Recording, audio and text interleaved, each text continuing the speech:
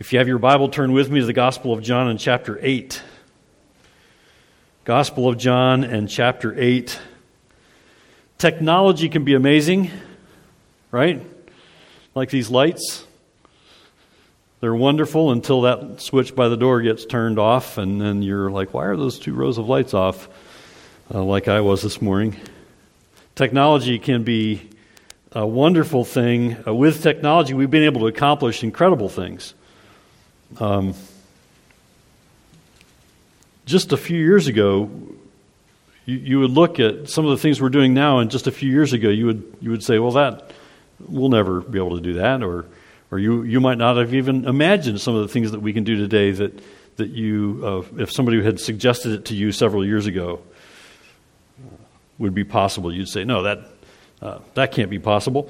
When I started using the internet, I was thinking about this week. When I started using the internet almost 30 years ago, how many have been using the internet for 30 years? Almost 30 years, right? When I started using the internet, it was a little box called a modem connected to a desktop computer, and you remember that screeching noise that you would hear when it connected? And really, all I was doing then was connecting to a bulletin board service where people would sign on and post different things, just information about different things, not the internet like you know it today. And then along came the internet service providers that would let you get on the internet and browse web pages, and they were, if you can remember what they looked like, 25 years ago, they were terrible.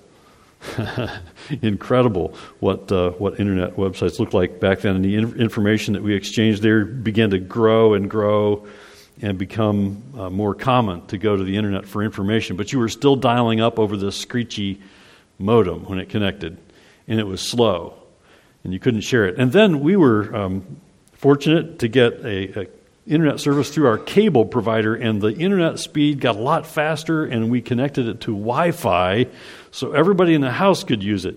How about that? Remember the first time you did that, you were able to use internet without having a wire connected to your computer? That's something in itself. And then many years later, I remember finally getting fiber. And I'm not talking about your cereal at breakfast. Fiber internet was blazing fast compared to cable internet, and so fast you could stream live television, and not just live television, but you could watch multiple football games on your same screen at the same time. Ask me how I know. Amazing technology, isn't it? And then it became possible to have the internet in your pocket. Well, that was actually before fiber, but you could pull your cell phone out of your pocket and browse the internet and look for information and share things, share pictures and things. Incredible how far we've come in just a few years with technology. I saw this week that with satellite internet, there are rockets launching satellites into space, sometimes dozens of satellites at a time. Those satellites are about the size of a refrigerator. And now, all of Alaska can get on the internet with high-speed internet, something that they have not been able to do until this week. Not all of Alaska. Some of them obviously have had internet, but that's incredible with satellite internet. And now, people on the other side of the world can take out their phone and begin recording something live and live stream video from one side of the planet to the other so that millions of people with their phones can watch what's going on the other side of the world. And 30 years ago, you would have likely said, and I would have too, that's impossible. Incredible what you can do with technology. Feats of technology still amaze me, and that's just scratching the surface of things that we've been able to accomplish. But for all the inventions that man has come up with, all the creativity, all the advancements of technology, there's still a fundamental problem that man has they cannot solve with technology. And that is the problem of sin. the problem of sin, for all the intelligence of mankind, we cannot invent our way out of our guilt and being held captive to the darkness of sin. You realize that mankind is held in the gloomy chains of darkness, says the Scriptures, because of sin. Without Jesus, we're all doomed. We're all held in gloomy chains of darkness. The only thing that will save us is the Lord Jesus Christ. Not technology, not the wisdom of mankind, not all the creative, incredible things that we can dream up. And there are some incredible things that we can dream up, but we can't solve our sin problem without faith in Jesus Christ. And that's why the message we're going to hear from Jesus in our passage today is timeless. The gospel is timeless. God's word is timeless. This is still the only hope for all mankind today who, without Jesus, are trapped in darkness. I want you to follow along with me in your Bible. I sent you to John 8. Go to verse 12. I'm going to read John 8, verses 12 through 20. In reading from the English Standard Version, follow along with me. Again, Jesus spoke to them, saying, I am the light of the world. Whoever follows me will not walk in darkness, but will have the light of life. So the Pharisees said to him, You are bearing witness about yourself. Your testimony is not true.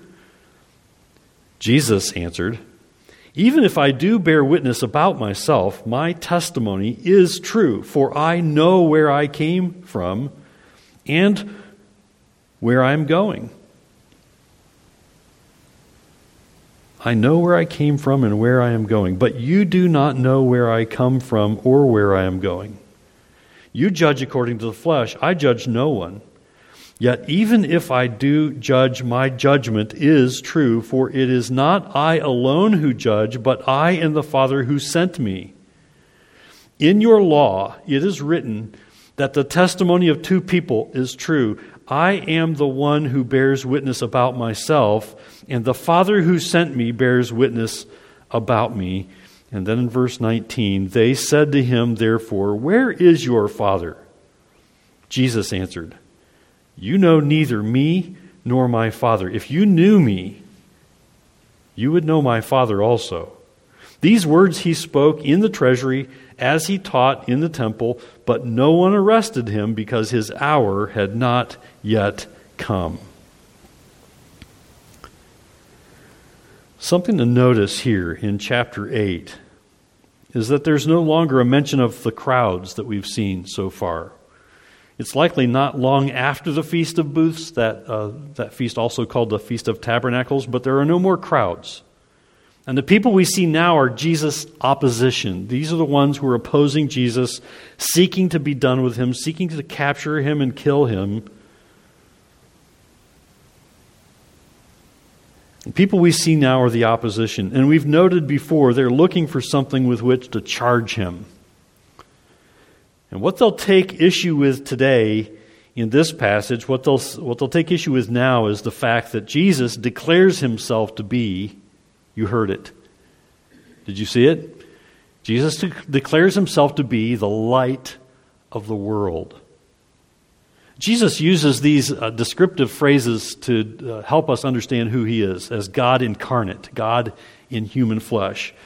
We've seen others here in John's gospel. Earlier in John 6 and verse 48, Jesus had declared himself to be, do you remember, the bread of life.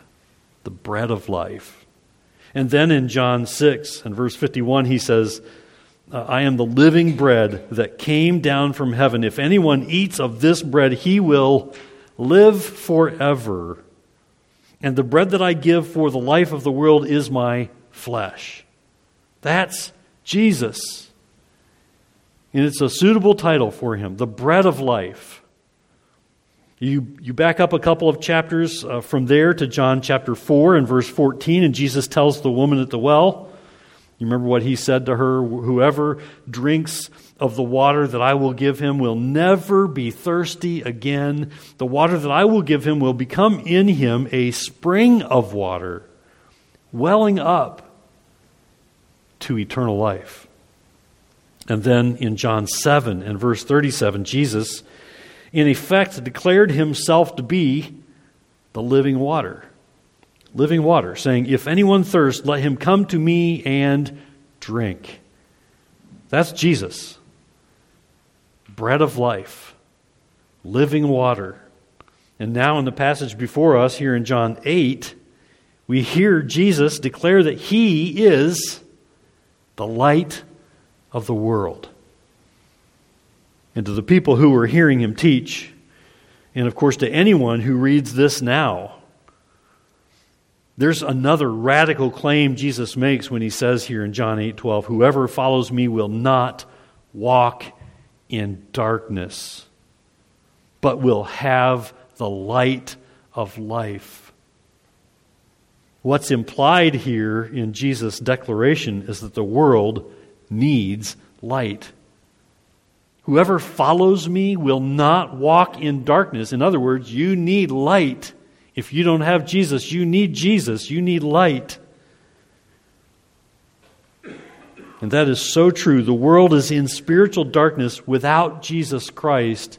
If you're a believer in Jesus today, it's because God drew you to himself. And as he drew you, he opened your eyes to the light of Jesus Christ.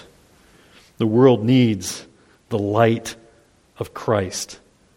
The problem is, the world without Jesus, the unbelieving world, is rejecting Jesus. He rejects the light. I want you to turn with me back to John chapter 3 for a moment. We heard Jesus speak of people who reject him, rejecting the light, people who refuse to believe in him. In John 3, look at verse 19. I'll read verses 19 through 21. John 3, verse 19. And this is the judgment. The light has come into the world, and people loved the darkness rather than the light because their works were evil. For everyone who does wicked things hates the light and does not come into the light, lest his works should be exposed. But whoever does what is true comes to the light, so that it may be clearly seen that his works have been carried out in God. You see, people without Jesus are still blind, still chained in the darkness of their unbelief.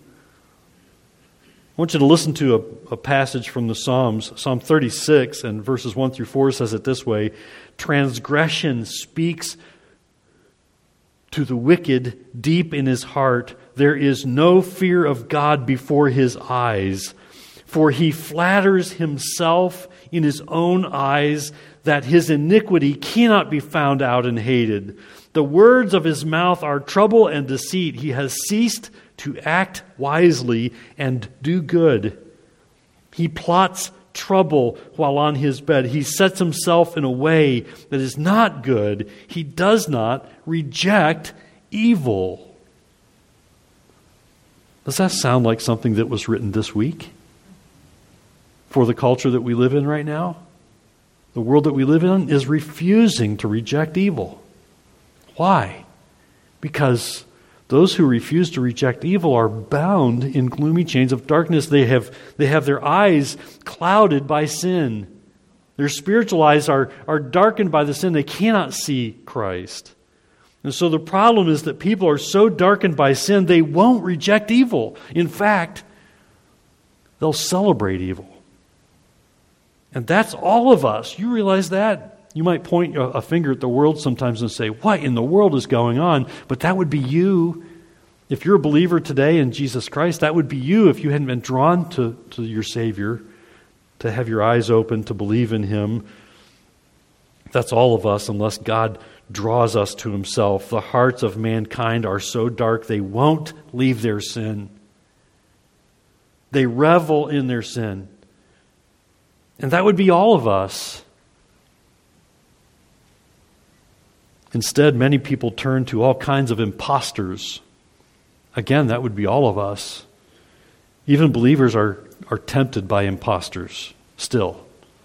Even though you may have had your eyes open to see who Jesus is and believe in him, you're still tempted by imposters. J.C. Ryle, who ministered in the 1800s, speaks of this tendency of mankind to pursue false light, imposters. He writes this: false lights on every side invite man's attention in the present day. That was the 1800s. And it's still true. Sadly, it's still true.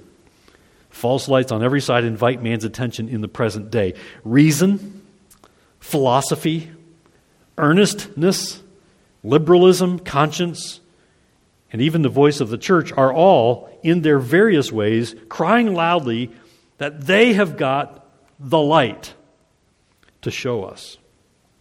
Their advocates know not what they say.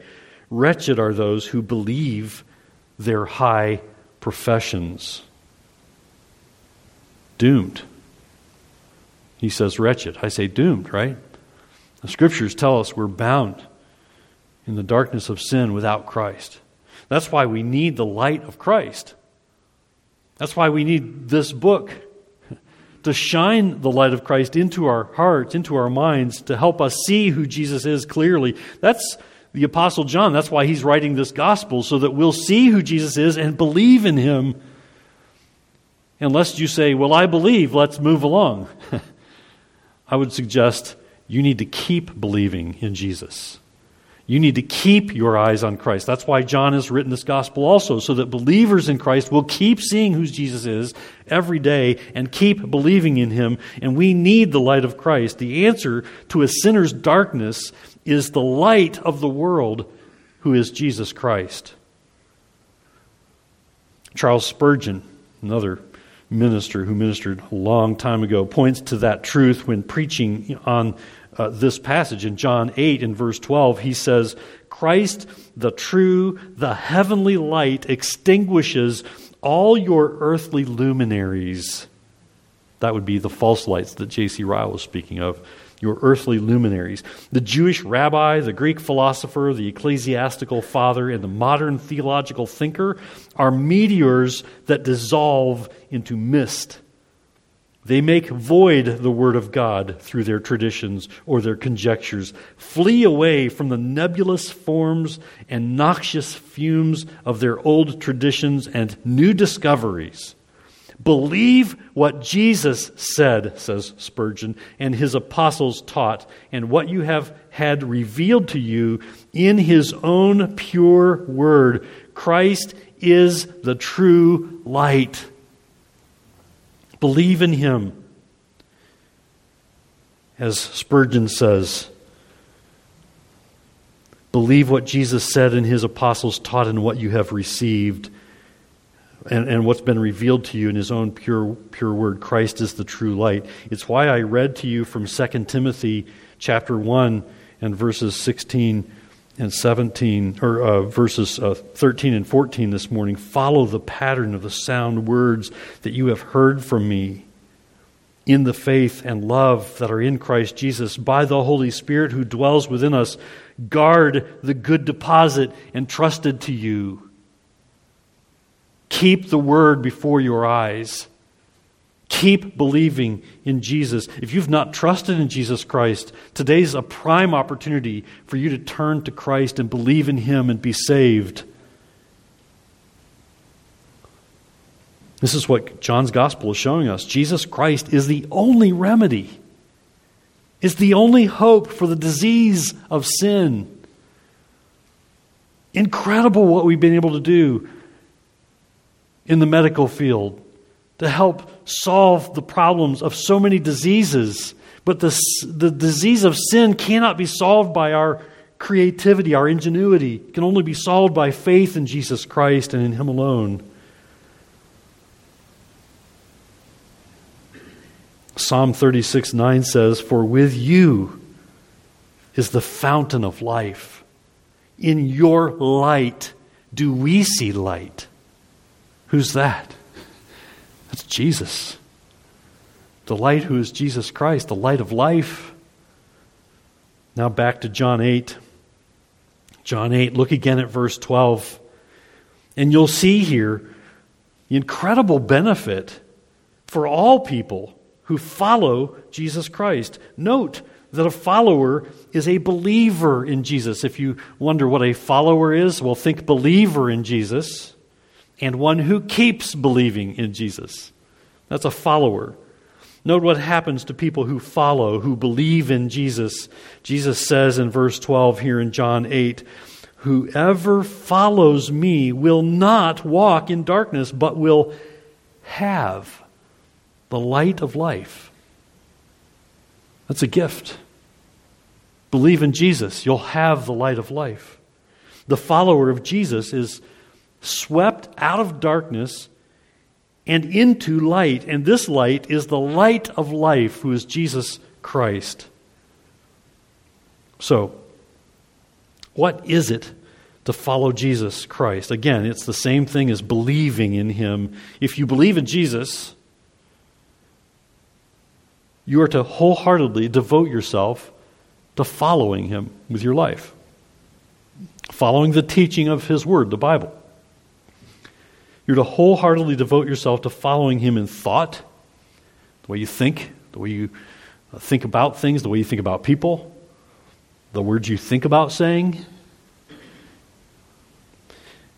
You're to fully devote yourself to following Him in the way you express those thoughts, in words you use, in the way you behave, the way you choose to act, the way you do your work.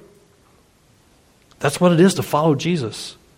You're taking the Word of God, you're reading it for yourself, you're saying to yourself, this is God's Word, I must obey. I must keep believing in Jesus. I must obey. And the Word shapes everything about your life.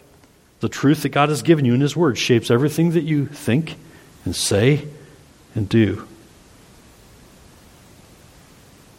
And what's the outcome if you're a follower of Jesus? You have the light of life. And those who follow Jesus, those who have the light of life, if you believe in Jesus, if you follow Him, you become a light bearer. You think about at the Olympics, how many days before the Olympics they start running that torch? They become a light bearer. They're bearing the light of the torch to the next location of the Olympics, right? Something far better than that. And it's being a believer in Jesus Christ, who becomes a light bearer for the light of Christ to the world. You have the light of life if you believe in Jesus. And if you follow Him, you become a bearer of light. A couple of weeks ago, we talked about being a channel, a conduit for being a witness to Christ.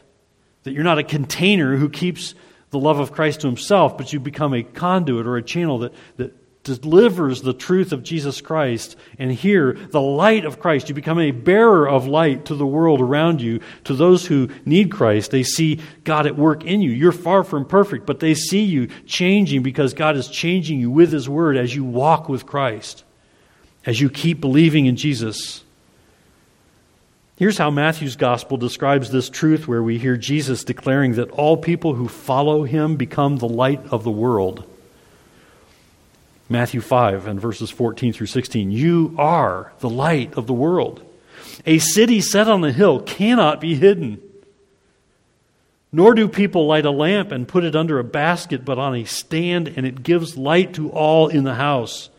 In the same way, let your light shine before others, so that they may see your good works and give glory to your Father who is in heaven. Good works. That's obedience. That's walking with Christ. That's believing in Jesus and walking with Christ. And do you see the outcome of this? God's intent is for the outcome of your obedience, your good works, to be giving glory to your Father who is in heaven, which leads to Christ and belief in Him. So if you're a believer in Jesus, a follower of Jesus, you are a light bearer. And the believer's light is to be a reflection of the life-saving, life-transforming light of Jesus Christ. We're to reflect that light of Jesus Christ. So right here, some self-examination would be appropriate. As you read the Scriptures and as you come to church and you sing the words of the hymns that you sing, and you hear the preaching and teaching of the Word in Sunday school and in the morning service, evening service, Wednesdays, it's appropriate that you examine yourself to say, am I living this way? Am I being obedient to this truth? Am I honoring God with my life? Self-examination would be appropriate here. If you say you're a believer in Jesus, would you say that this is true of you, that you're a light bearer, that your life points people to your Savior? It's not always true of us, is it? It's not. It's not always true of us, because we're still dealing with sin this side of heaven, aren't we? We're still dealing with temptation, but it can be true of us. It can be true of you. If you walk with Christ as you yield to the Word of God, as you take in the Word of God to walk with Jesus, believing in Him with your whole life, it can be true of you that you become a light bearer to the world around you. As the Spirit of God works in you, remember that God pours His Spirit into our hearts when we trust in Him. And with His Word and the power of the Spirit at work in us, God Himself working in us with His Word, we become light bearers as we grow in obedience to Christ. You can be the reflection of the light of Christ in you. We all ought to aspire to attain that. If you're a child of God, if you've trusted in Jesus Christ, you ought to want to be a light bearer. Now, I would suggest that we're all, you know this, we're all different. And by God's design, we're all different. And there are various ways that we become light bearers, and many of us do different things than other people. And so in the ways that we are equipped and gifted, and God has given us tasks, and we have our work, and we have our families, and we have our neighbors, and so many ways that we become bearers of light. You think about your life. Think about how you could aspire to be a bearer of light to the world in which God has placed you, where you are, in your neighborhood, in your workplace, with your family, with your gifts, with your talents, and your interests. Now look at verse 13 again. There's a clear example here of the contrast between people who believe in and follow Jesus and those who refuse to believe in Him and reject Him. Here's verse 13. So the Pharisees said to Him, "You are bearing witness about yourself." They're challenging Jesus. Why? Well, because they don't believe in Him and they want to find something to accuse Him with. And they say, look at it, verse 13, "Your testimony is not true." In other words, you're a liar.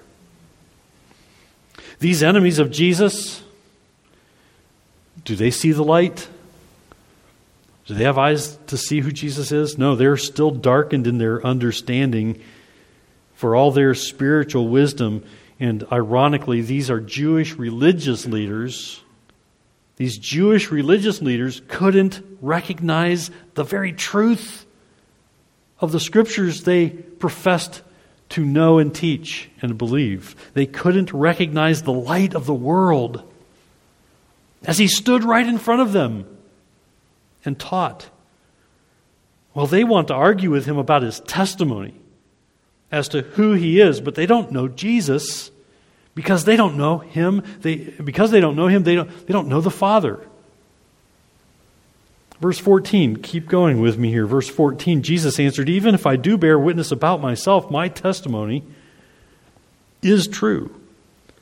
For I know where I came from and where I am going, but you do not know where I come from or where I am going. You judge according to the flesh. I judge no one." Again, they're judging by appearances. Remember that? When Jesus said, "Don't judge by appearances. Judge in truth." They don't judge by what's true. They're judging by the flesh. He says, "According to the flesh, I judge no one." Verse 16, "Yet even if I do judge, my judgment is true. For it is not I alone who judge, but I and the Father who sent me. In your law it is written that the testimony of two people is true." In other words, Jesus is challenging them that for all their so-called religious wisdom, for all their so-called religious knowledge, they really don't know God. They professed to be believers in God, but yet Jesus is challenging them. You don't really know God. It's clear here too. They're arguing with Jesus about who He is. And if they really knew Him, they'd know the Father. And so Jesus continues, verse 18, "I am the one who bears witness about myself, and the Father who sent me bears witness about me." They said to Him, therefore, "Where is your Father?" Jesus answered, "You know neither me nor my Father. If you knew me, you would know my Father also." These words He spoke in the treasury as He taught in the temple, but no one arrested Him. And here we see it again. Because His hour had not yet come. They still can't lay hands on Him. Why? Because God is in control. He's on God's timetable. God the Father has a timetable for Jesus to carry out before He is crucified, before He is eventually taken. But it's not now. And we see their unbelief. We see the darkness of their hearts. This is the tragedy of being blind in your sin. And we see it all the time. You may not recognize it sometimes, but you might hear yourself say something like, when you see something going on in the world around you, "Why in the world do people do that?" I catch myself saying that all the time. Why do people do that? What were they? Oh, wait. I know. Their hearts are darkened in sin. They're blind to the light of life. They really don't know how to live. They haven't trusted in Jesus. This is why people do this. That's why people do that. When you hear yourself saying that, stop and remember. This is a tragedy of being blind in your sin. Jesus' enemies can only judge by what they see physically, and even that they don't see clearly.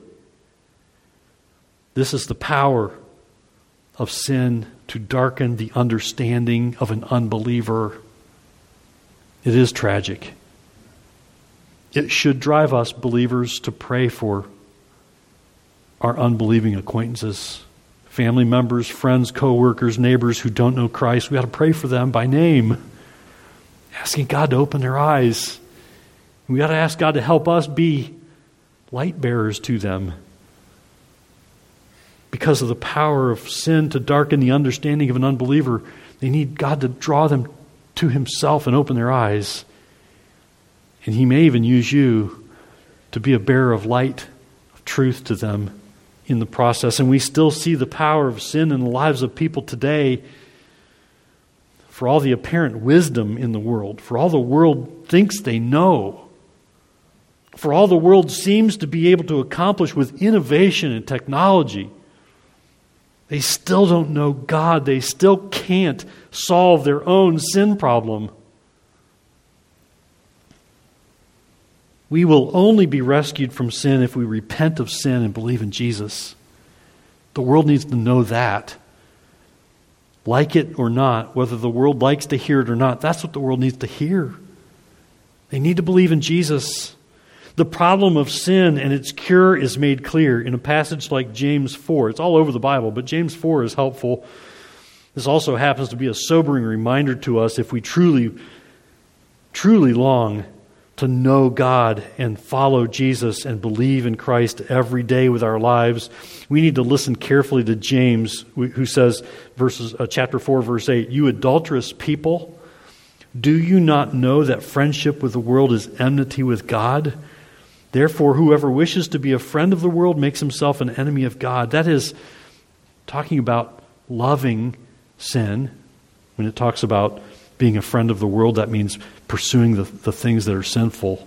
It's not hating your neighbor. It's not shunning an unbelieving neighbor. That's not what this is talking about. This is about being in love with the things of the world that would draw you away from God and keep you from worshiping the one true God and believing in Jesus. So the passage here in James 4:8, actually verse 4, James 4:4, you adulterous people, do you not know that friendship with the world is enmity with God? Therefore, whoever wishes to be a friend of the world makes himself an enemy of God. Or do you suppose it is to no purpose that the Scripture says, He yearns jealously over the Spirit that He has made to dwell in us. But He gives more grace. Here's the hope. He gives more grace. Therefore, it says, God opposes the proud. That's a good thing. You ought to want to have God oppose you when you're proud and resistant of the truth, to bring you to your senses. Verse 6 says, God opposes the proud but gives grace to the humble. Submit yourselves therefore to God. Resist the devil and he will flee from you.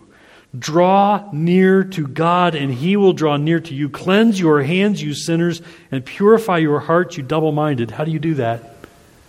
It begins by believing in Jesus. It continues by following Jesus. Reading the Word, obeying the Word. The secret to knowing God is found in following Jesus. And that is why God sent His Son. We're entering that season. Now that Thanksgiving is behind us, we're entering that season of Christmas when we begin to think of why Jesus came into the world. But this is a message that ought to ring in our ears every day. Why did Jesus come? Why did God send His Son? Following Jesus begins when you submit to Him by admitting your sin. Jesus came to save you from your sins. And you must repent of sin and believe in Jesus. It's the only thing that you can do to be saved from your sins. It's only then that you can begin to follow Christ and walk with Jesus. Jesus Himself makes it clear when He says in John 14:6 that He is the only way to God. I am the way, the truth, and the life. No one comes to the Father except through me. In other words, no one is forgiven his sins. No one has the light of life without believing in Jesus. So if you don't know Jesus, if you don't believe in Him, if you don't follow after Jesus, you cannot know the Father and you cannot be saved from your sin until you do. Jesus says these wonderful words, I am the bread of life. And He says, if anyone thirsts, let him come to me and drink. I'm the living water. And I am the light of the world. Come to me. Walk in the light. Believe. We may think we have some of this world's wisdom. We may think our hopes rest in the hands of men, but ultimately we're wrong about that. Our fate rests in the hands of Jesus. Jesus is truly our only hope. We see it here today. John's gospel is all about helping us understand that truth, that Jesus is our only hope. And once you place your faith in Him, He's still your only hope. You keep trusting in Him. You keep walking by faith, following Him. Become a reader of the Word. Let it saturate your heart and mind, the truth of God's Word, to help you become a faithful follower of Jesus. Faith in Jesus Christ is your only hope. May God's Word train our hearts today and always to follow Jesus, trusting in Him alone.